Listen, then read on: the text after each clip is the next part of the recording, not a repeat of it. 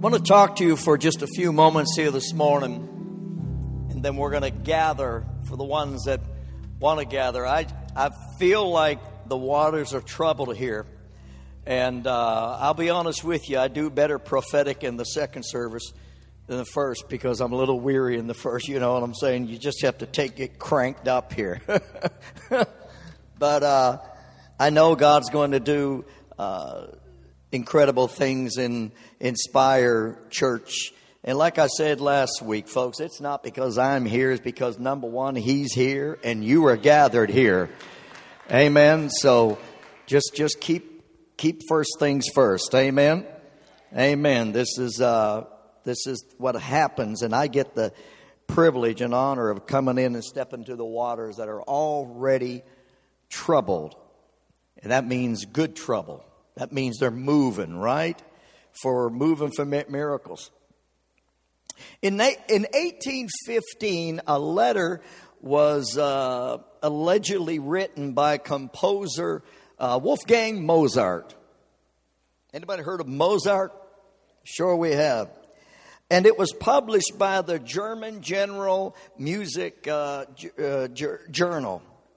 In this letter, Mozart depicted his personal process of creating and inventing new music. And I'm going to read what he said in this letter. This is the maestro himself. He says, when I am, as it were, completely myself, entirely alone and of good cheer, say, traveling in a carriage or walking after a good meal, or during the night when I cannot sleep. It is on these occasions when my ideas flow best and most abundantly. All this fires my soul, and provided I am not disturbed, my subject enlarges itself, becomes methodized and defined, and the whole, though it may be long, stands almost finished and complete in my mind, so that I cannot survey it like a fine, or so that I can survey it like a fine picture or a beautiful statue at a glance. Nor do I hear in my imagination the parts successfully, but I hear them, as it were, all at once. When I proceed to write down my ideas, the committing of paper is done quickly enough. For everything is, and as I said before, already finished. And it rarely differs on paper what it was in my imagination. That was the letter. Powerful writing, powerful principles, isn't it? Powerful thoughts.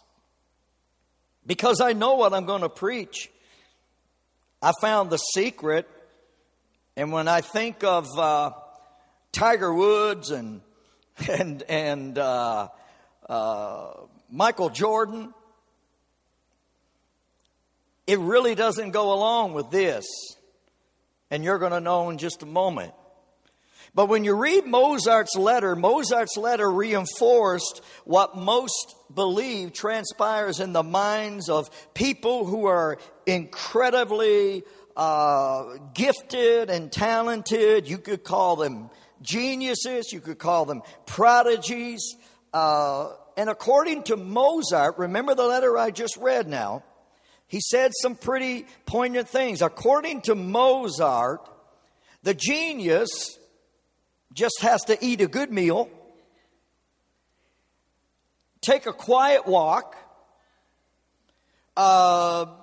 suppress the noises around him, close his eyes, and he just simply receives brilliant melodies that are already in perfect tune and in full form. So this letter of Mozart, it carried the idea of instant, effortless, creative work.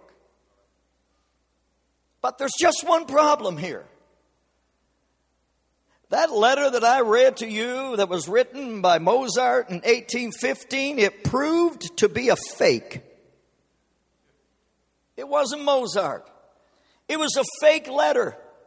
It was proved forgery in 1856 by Mozart's biographer named Otto Jahn.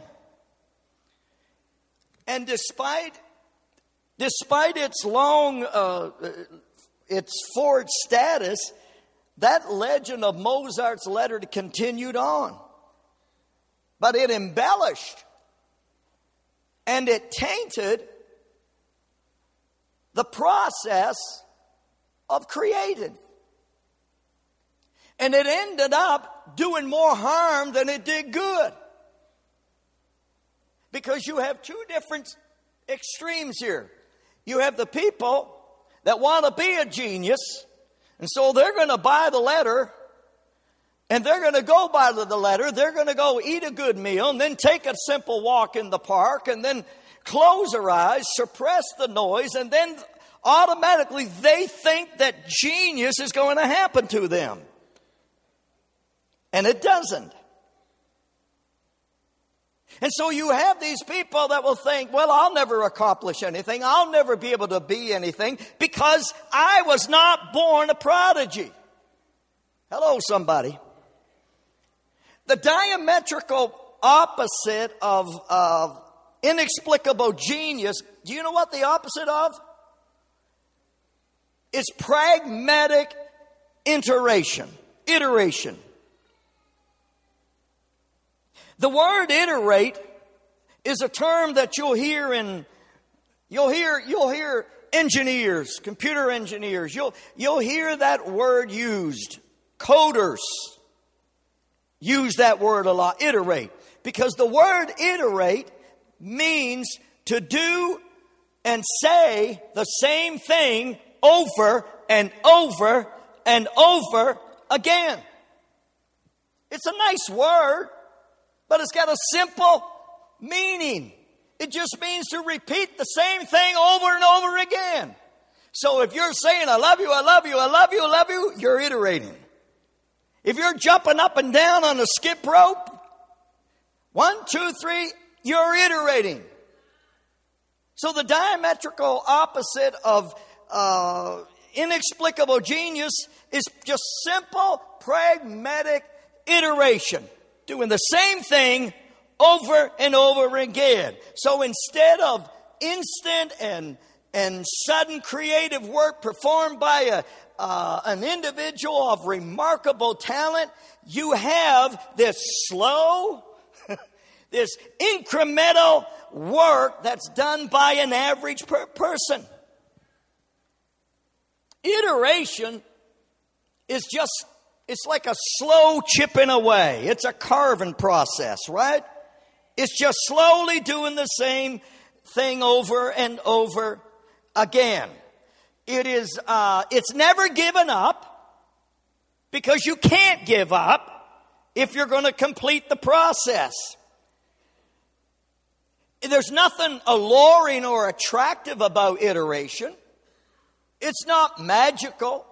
It's not majestic. It's sweat. It's commitment. It's effort. And it's a dogged persistence to continue so the process can be finished. Iteration is a feeling after a long, hard day of uncertainty that you've been working on that project, but you leave it at the end of the day still not knowing even if you're headed in the right direction. I think of people who really demonstrated the principle of iteration. One of them to me is Winston Churchill.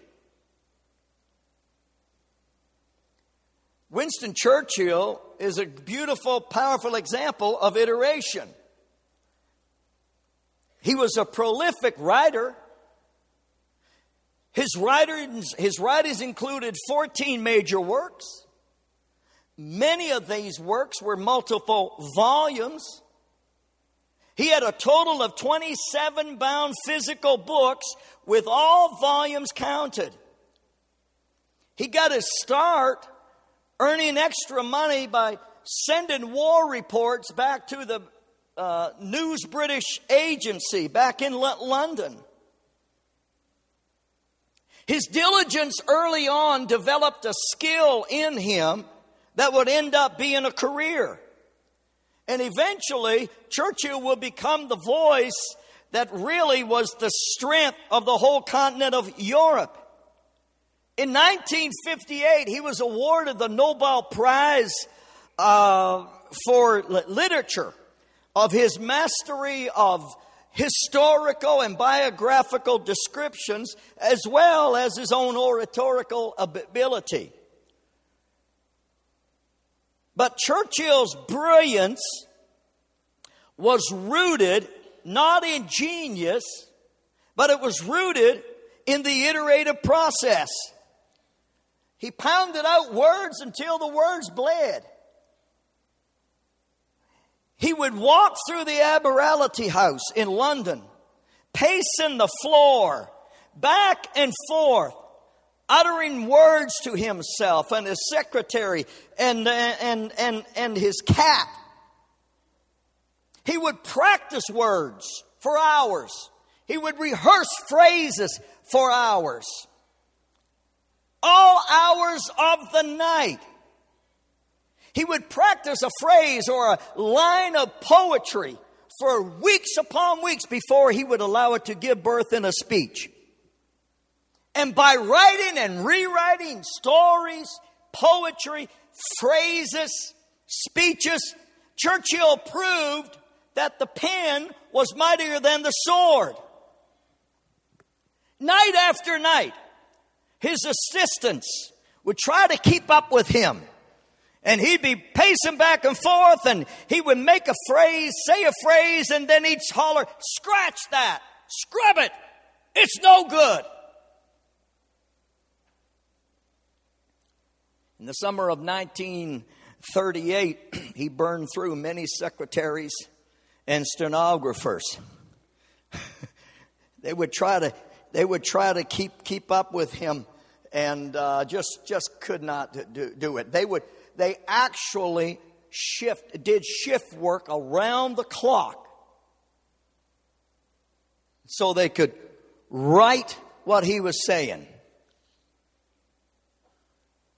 There's another man who reminds me of iteration, and that's President Abraham Lincoln. I like what Leo Tolstoy in 1909 wrote this. He said this: "The greatness of Napoleon, Caesar, or Washington is only the moonlight to the sun of Lincoln. His example is universal, and it will last 1,000 years. He was bigger than his country. He was bigger than all presidents together. And as a great character, he will live as long as the world lives." Isn't that powerful? So Abraham Lincoln was raised in poverty. His father could not read or write. Abraham Lincoln's mother, sister, and brother all died while he was growing up. So Lincoln's life would become a story of determination. He would read and read and read his way out of poverty. He read Shakespeare so much that he could virtually quote anything that Shakespeare said. As president, Lincoln could be seen many times taking little bits of paper and writing down a line, writing down a thought, and then he would stick them deep in his pocket. And when it came time for him to make a major speech, he would take these little bits of paper that he had written, thoughts, fragments of a speech, and stick them in his top hat and pull them out and make a speech. Abraham Lincoln performed according to his preparation, not his intelligence and not his education. Let me say that again. That's a powerful statement. He performed according to his preparation, not his education, and not his intelligence. Mozart was playing the piano and blowing people's minds at age 5. So that's a prodigy. Yes, I'm not saying it isn't. But I also read where he had such a phenomenal, dedicated work ethic. He worked hours and hours a day, long weeks at a time and months, just on one concerto. He worked 2 years on that. And so this letter that was written was a fake, because it made it look like that Mozart never had to work at all. It made it look like that he could just eat a good meal, take a long walk, and just receive this incredible download of the greatest music we would ever listen to. Now, if Mozart's letter, if it wasn't a fake, then that would be good news for us, because we would have an archetype of genius. In other words, if that letter was real, we would have an archetype of genius. We would know what genius looks like. And we could adopt those principles and secrets of how to get rich, how to be the greatest composer in the world. But there's no shortcuts to success. And I'm sure if that letter was real, I'm sure there would be someone in this world that would try to take fragments of Mozart's DNA and clone little mini Mozarts. Wouldn't that be wonderful? But that's not the way it is. Now, why did you say that, Lloyd? I said that to say this. What if we learned the secret to victory?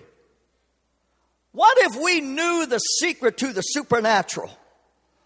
What if we actually learned how to be more than a conqueror? Can you imagine taking the Word of God and actually just walking it out, that covenant that you and I have been placed in, where God said, whatever your hands touch, I'm going to make it to prosper. Wherever your feet walk, it's yours. I'm going to bless you in the city, bless you in the field, bless you going out, bless you coming in. That can happen, and that is supposed to happen. But it's not a genius experience. It's a faithful experience.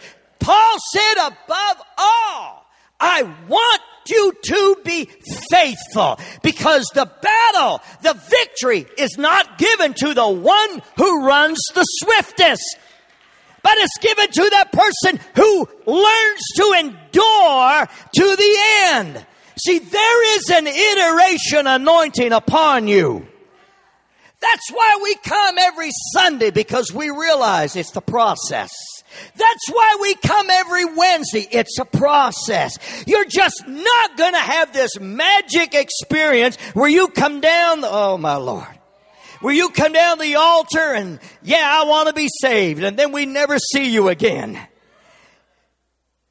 You walk out of here and say, I don't need a pastor. I don't need to belong to a church. You're walking right into the trap of the enemy. And you're going to end up worse before than you did when you come. Because the enemy knows, he doesn't care if you come to church once or twice.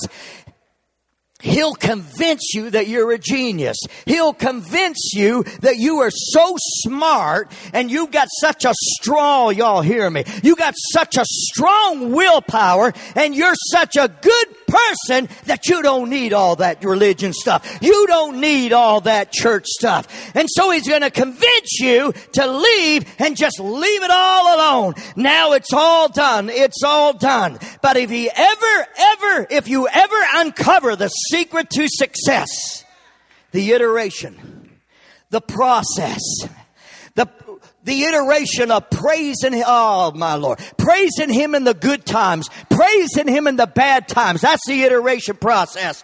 The iteration of praising Him when you're in the valley. The iteration of praising Him when you're on the mountaintop. The iteration of praising Him when you don't feel like praising Him.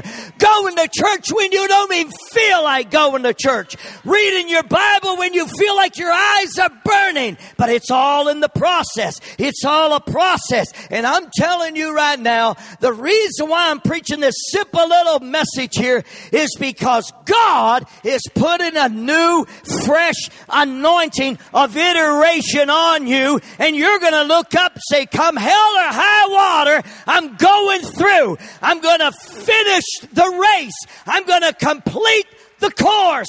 Nothing is going to stop me. Nothing is going to turn me around. Nothing will ever make me throw the towel in and quit. David said, praise the Lord. Psalms 113:1, praise the Lord, all you servants. Praise the name of the Lord. Bless the name of the Lord from this time forth and forevermore. From the rising up, he had it right there. He knew it. David knew it. David knew I'm not a genius.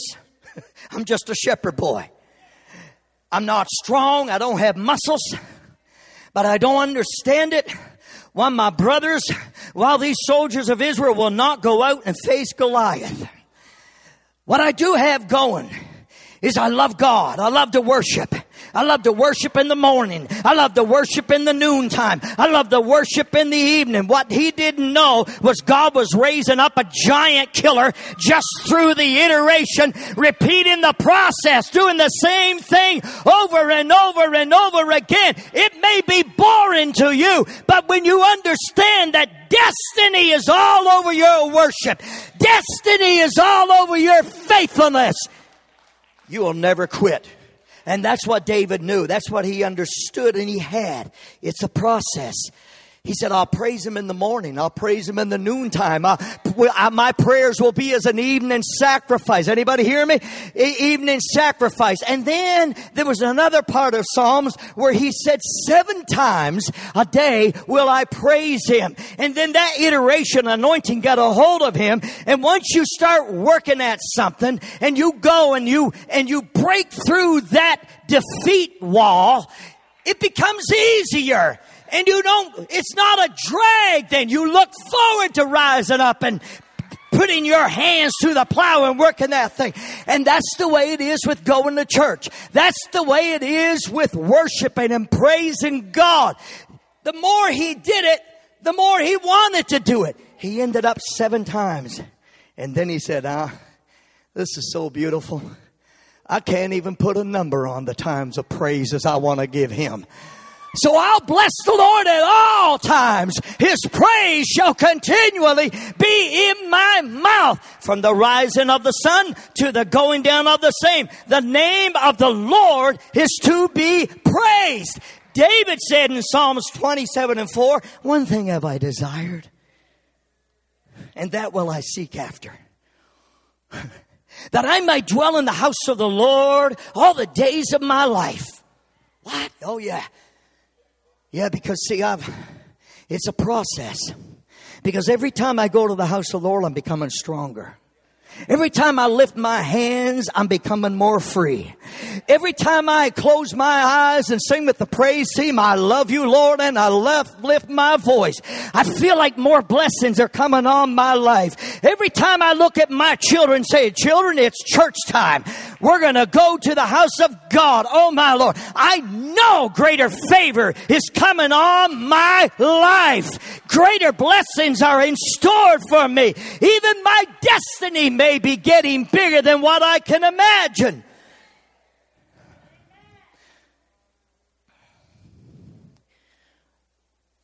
What if your praise and the iteration actually, what if you just understood that in His presence there is fullness of joy, and at His right hand are pleasures forevermore? Think about that. I want to show you something in Scripture in closing while they come to the music. God made a covenant with Israel. And to me, when I read this yesterday, all the lights come on in my head. I've read this so many times. But I want you to understand. Now, I want you to think of that word iteration. Iteration. Just repeating the process. Why do you go to church every week? You'd have to be there to really understand. Why do you take your children to church? Well, you'd have to be there to understand. It's all about His presence. And I never get tired of going to church. I never get tired of giving. I never get tired of worshiping God. I never get tired of praising His name. It just, I can't explain it. You just have to experience the process. Look at this. Deuteronomy 6. I think they've got it up there. Do you have it? Wave to me if you have it. Yeah, that's beautiful. Thank you. Look at this. Now I want you to think about what you're reading, and I want you to think of that process. Now this is the commandment, and these are the statutes and judgments which the Lord your God has commanded to teach you, that you may observe them in the land which you are crossing over to possess. That you may fear the Lord your God, to keep all of His statutes and all of His commandments, which I command you. You and your, who is it now? You and your sons and your daughters, your grandsons, all the days of your life, and that your days may be prolonged. Therefore, hear, O Israel, and be careful to observe it, that it may be well with you, and that you may multiply greatly, as the Lord your God, or as the Lord God of your fathers has promised you, a land flowing with milk and honey. Hear, O Israel. Here goes the iteration process now. You got to get this in your spirit. You gotta walk it out every day. Hear, O Israel, the Lord our God, the Lord is one. You shall love the Lord your God with all your heart, with all your soul, and with all your strength. And these words which I command you today shall be in your heart. You shall teach them diligently. The iteration. Repeat, repeat, repeat. Over and over and over again. You will teach them diligently to your children, and you shall talk of them when you sit down in your house. You're in the process. And when you lie down in your house, you're in the process. And when you rise up in the morning, are you in the process? You shall bind them as a sign on your hand, and they shall be as a frontlets before your eyes. You shall write them on the doorposts of your house and on your gates. So shall it be when the Lord your God brings you into the land of which He swore to your fathers, to Abraham, to Isaac, and to Jacob, to give you large. This is what's in store for us because we're of the covenant of Abraham. We have been grafted into that covenant. And so don't think small, think big, because the best is waiting for you. The best is yet to come. Which the Lord God swore to Abraham, Isaac, and Jacob, to give you large and beautiful cities. Watch this now. Which you did not build. How many is ready to receive houses you didn't even build? Blessings you don't even deserve. Houses full of good things which you did not fill. Hewn out walls which you didn't even dig. Vineyards and olive trees which you did not even plant. When you have eaten and are full, then beware lest you forget. You can't let up. Beware lest you forget. You can't say, well, now I know it all, God. I don't need you now. I don't need church anymore. I don't need a pastor anymore. I don't need to pray anymore. I don't need to fast anymore. Beware lest you forget the Lord who brought you out of the land of Egypt and out from the house of bondage. You shall fear the Lord your God and serve him, and shall take oaths in his name. Wow. You shall not go after other gods. The gods of the peoples who are all around you. For the Lord your God is a jealous God among you, lest the anger of the Lord your God be aroused against you and destroy you from the face of the earth. Stand to your feet, everybody.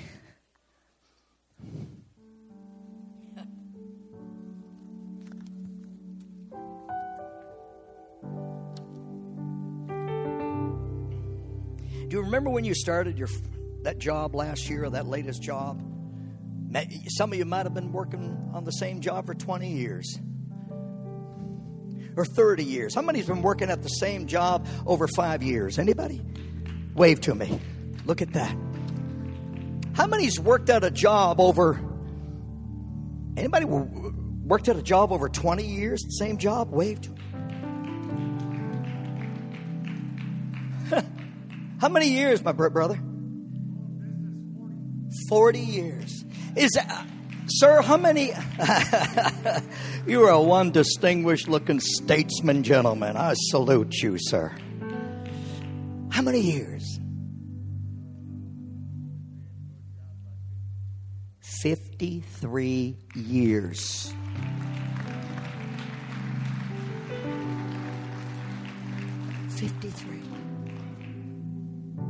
Can I ask you what you did? You did. You're retired now, right?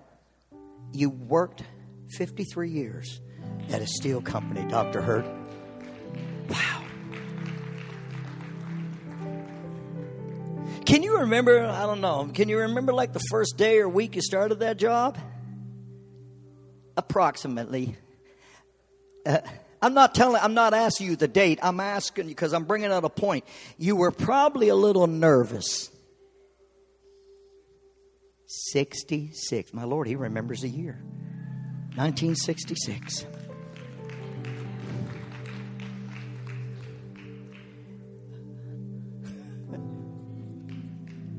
Do you remember when you first went into business? You were probably a little bit of anxiety. Yes or no? Yeah. Can you remember when you first started your job or that business? You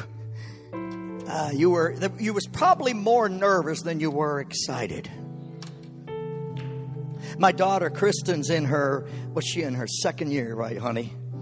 And at law school at Texas A&M. And she called us last week. And she said, "I need y'all to pray for me. I'm nervous." Pamela said, "Well, why are you nervous?" She said, "Because it's like a clinic, and if you're in medical school, it would be almost like a residency, right? You're going to start working with patients, right? Well, she's going to start working with clients next week, and it's like a clinic, and she's nervous." I said, "Honey, it's the process. It's iteration, baby. You may be nervous now, but if you stick with it, if you just don't give up, and just keep it simple, stupid. Just keep it simple. Just read. Just study it. See, you're not a genius, but you're a champion. And that's the difference. I believe it was Michael Jordan never even made the team when he was in school. But somebody got a hold of him. He said, "Michael, you're not a prodigy. But if you'll go to the gym every day and just start dribbling that ball." Now, I know it's going to be times when your other friends are going to want you to go and hang out and have a good time. But see, if you're going to be somebody, if you're going to do something, if you're going to be separated, then you're going to have to be dedicated. You're going to have to separate yourself and work the iteration process over and over, and over and over and over again. And that's what he did. That's what he did. He will tell you he was not an extra gifted athlete.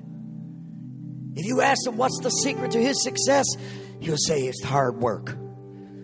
Nobody worked harder than me. Nobody worked harder than me. But I didn't want to be average. When I started bouncing that ball and started shooting it in the net, something inside of me, that's what happens, see. There's an anointing that rises up and says, I want to be the best I can be. I don't want to be the run-of-the-mill, the mundane, the superficial, the mediocre. I want to be all I can be. And he kept working the process, working the process, working the process. I can't come and party today. I can't come and hang out with you dudes, man. I've got to go and work the process. I know I've got a great destiny. I got a great future. But if I'm going to be everything I'm going to be, I'm going to have to pay the price of dedication and work. Come on, young people. I hope you're hearing me this morning. God's got a future so big for you, but you've got to dedicate and commit while everybody else wants you to party and play. You've got to be dedicated in your calling. I've got to read. I've got to study. I've got to work the process. Because if you will prepare, intelligence has nothing to do with it. It's all in your preparation. That's why Esther was called by God. And she spent 12 months preparing for one moment with the king.